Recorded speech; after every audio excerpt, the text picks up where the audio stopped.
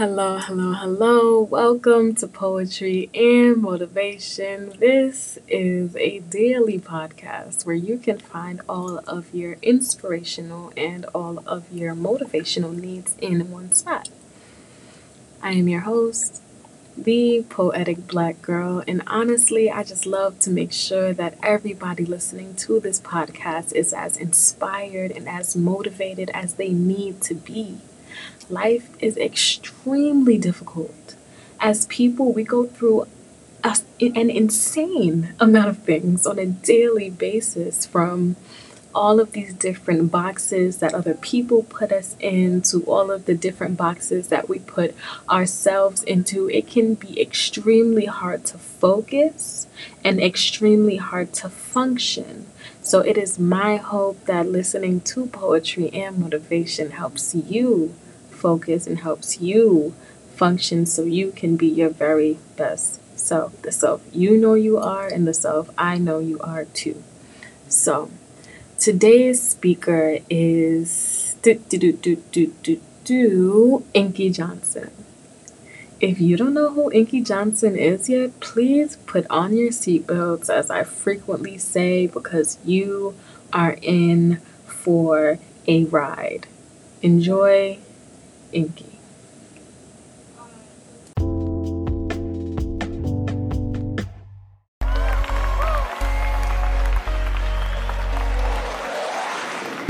I want you to focus on here right now. Don't you worry about when you get home. You make this, you concentrate on this opportunity. He told the guy, he said, when you want to succeed as bad as you want to breathe, then you'll be successful. I have a personal standard of excellence for my life. I just believe I deserve to give my wife the best version of me. I just believe I deserve to give my kids the best version of me. I just believe the people that I'm of service to on this earth, I deserve to give them the best version of me. And so I take a personal level of pride in everything that I do, because I almost lost my life behind a game of football, and God placed me on this path. And so now it's not even about me. And I'll never forget, one night I came off the field and I went over to my mother. I said, can you please introduce me to my father? I need to meet him. Can you set that up? She set it up. First encounter with the guy, shook his hand. I said, hey man, how you doing? He said, hey little man, I heard you could play ball. I said, I heard you can too, but here's what I need you to do for me. I said, I don't need any money. I don't need any clothes. The only thing I need you to do for me is pick me up every Friday night, work me out every Saturday morning. You can take me back home after that. Can you do that? He said, yeah, I got you. First Saturday morning, he woke me up at 4:30 in the morning. He said, little man, we're running 2 miles to this fire station, running 2 miles back home. I said, cool, let's do it. Every other Saturday morning after that, wake up 4:30, run 2 miles there, 2 miles back. One Saturday, I said, man, I'm going to beat him out. I beat him out to the line. I'm standing there. My father came dragging out of the house. He was walking really slow. And so my father came out and he walked right by me. And I looked up and he walked right by me and he looked up at me and he said, son. I said, yes, sir. He said, I want you to pull that other person outside of you today. And in my mind, I'm thinking, it's not another person out here. What is he talking about? It's 4:30. It's dark. He kept walking. He looked up again. He said, son. I said, yes, sir. He said, I want you to pull that other person outside of you today. Yes, sir. But in my mind at this point, I'm saying, man, he's trying to talk his way out of this thing. So the third time he said, son, I stepped back. I said, listen, Pops, no disrespect. You have a job. I get it. You may be tired. I said, so you can go back in the house, you can go to sleep. It's no hard feelings, but you can't stop me from running to this fire station. I'm running whether you go or not. And he said, son, the thing I'm trying to get you to understand is this, Ink. Son, there is another person inside of you, son. The thing I'm trying to get you to understand is this, Ink. No matter how hard you work, there is somebody inside of you that works even harder. Said, son, no matter how dedicated you are, there is somebody inside of you that's more dedicated. Son, no matter how committed you are, there is somebody inside of you that's more committed. But the thing I want you to understand, there will come a point in time where you will hit a piece of adversity that's a lot tougher than you, son. And every day you get up, you will have to have a greater purpose for why you do what you do, and to get up and keep going and executing whatever you do, son. That is what I'm trying to get you to understand. It's a lot bigger than running to the fire station. I'm trying to get you to push yourself to a point that you have never been to before. And so I went to Crim High School, one of the lowest performing public schools in the whole state of Georgia. Dropout rate higher than the graduation rate. People didn't go to college. I went to Crim. My first day I walked through the doors. A metal detector cop said, what's your plan, little man? I said, my plan is to go D1. He said, nah, you'll probably end up in cell block D1.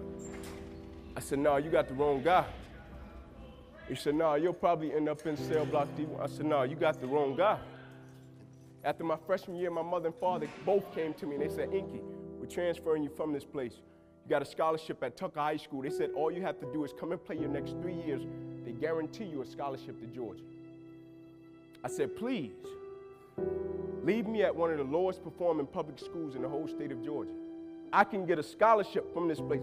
Son, nobody goes to college from there. Please, let me stay here. I can make it from this place. They transferred me anyway. First football game, tore the ligaments in my ankle, out for the season, ended up in a wheelchair.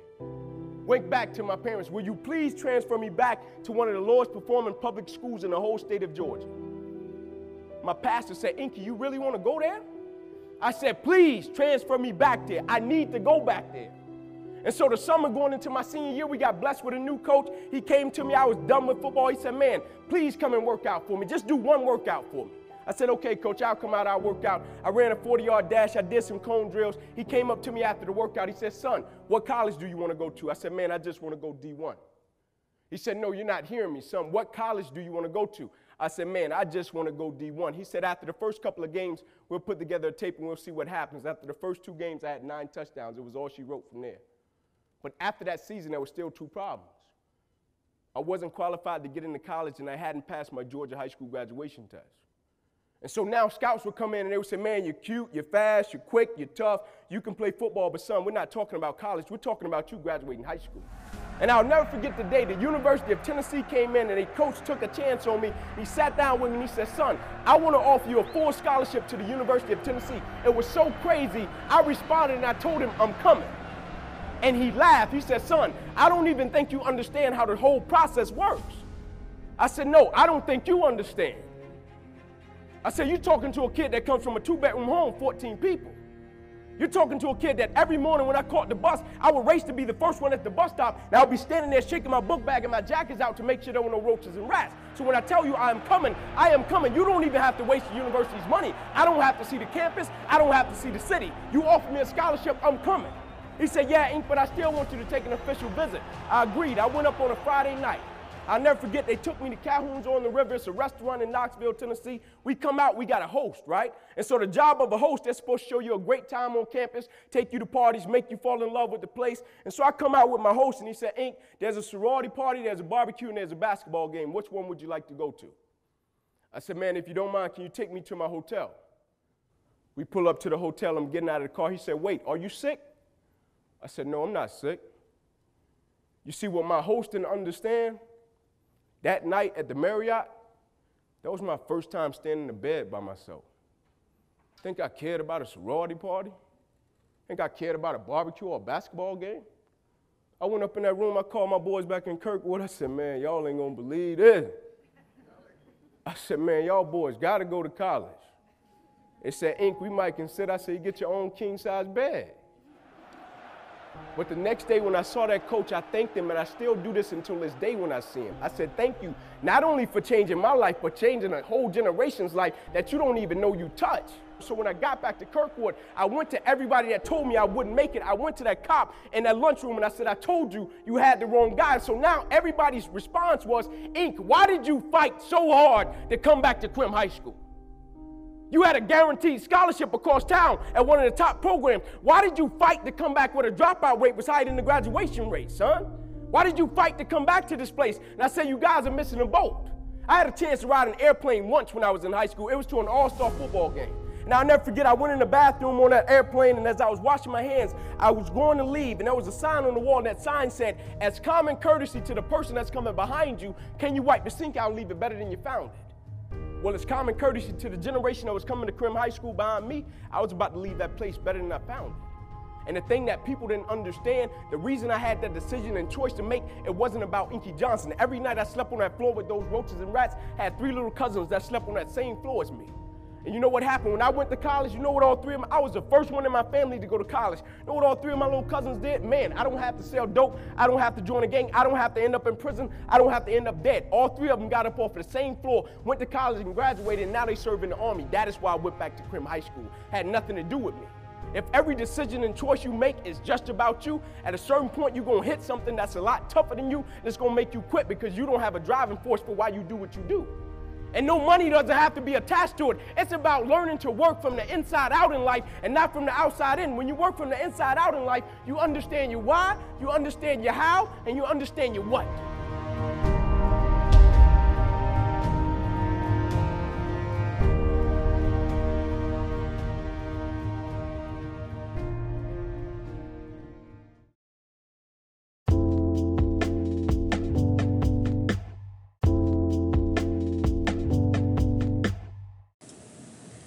One of the things that really inspires me about Inky Johnson is the fact that so many different odds were against him. He got into this accident while playing the sport that he loved, and a doctor literally told him that he was about to die, that he would not survive. And when you think about how fragile life is and how temporary life is, especially when we think about Kobe Bryant and Gianna Bryant, life can be gone in the blink of an eye. So to have somebody tell you that while you're literally hurting and feeling broken, and for you to disregard that and follow your willpower is honestly a testament to the character that he has and to the kind of will that this man has. And I definitely implore you and implore everyone around you to channel some of that Inky Johnson magic, some of that Inky Johnson energy just when you feel like giving up because something is too hard. There is no obstacle that whomever, the universe, God, Buddha, Allah, whoever gave you, that you cannot overcome. You can overcome everything, and that's exactly why that was given to you. And that's the word. I am your host, the Poetic Black Girl. You can follow me on Instagram at Poetic Black Girl. I have a website, it's poeticblackgirl.com. If you feel like you're a poetic black girl or a poetic black girl, well, a poetic girl of color, I am opening pre-orders for a subscription box service where I will be sending journals, pens, and a whole bunch of different inspirational things that you could use to help you along your journey. I honestly want to give back. I honestly want you to be your very best self. Message me, connect with me. I love you for listening. Bye.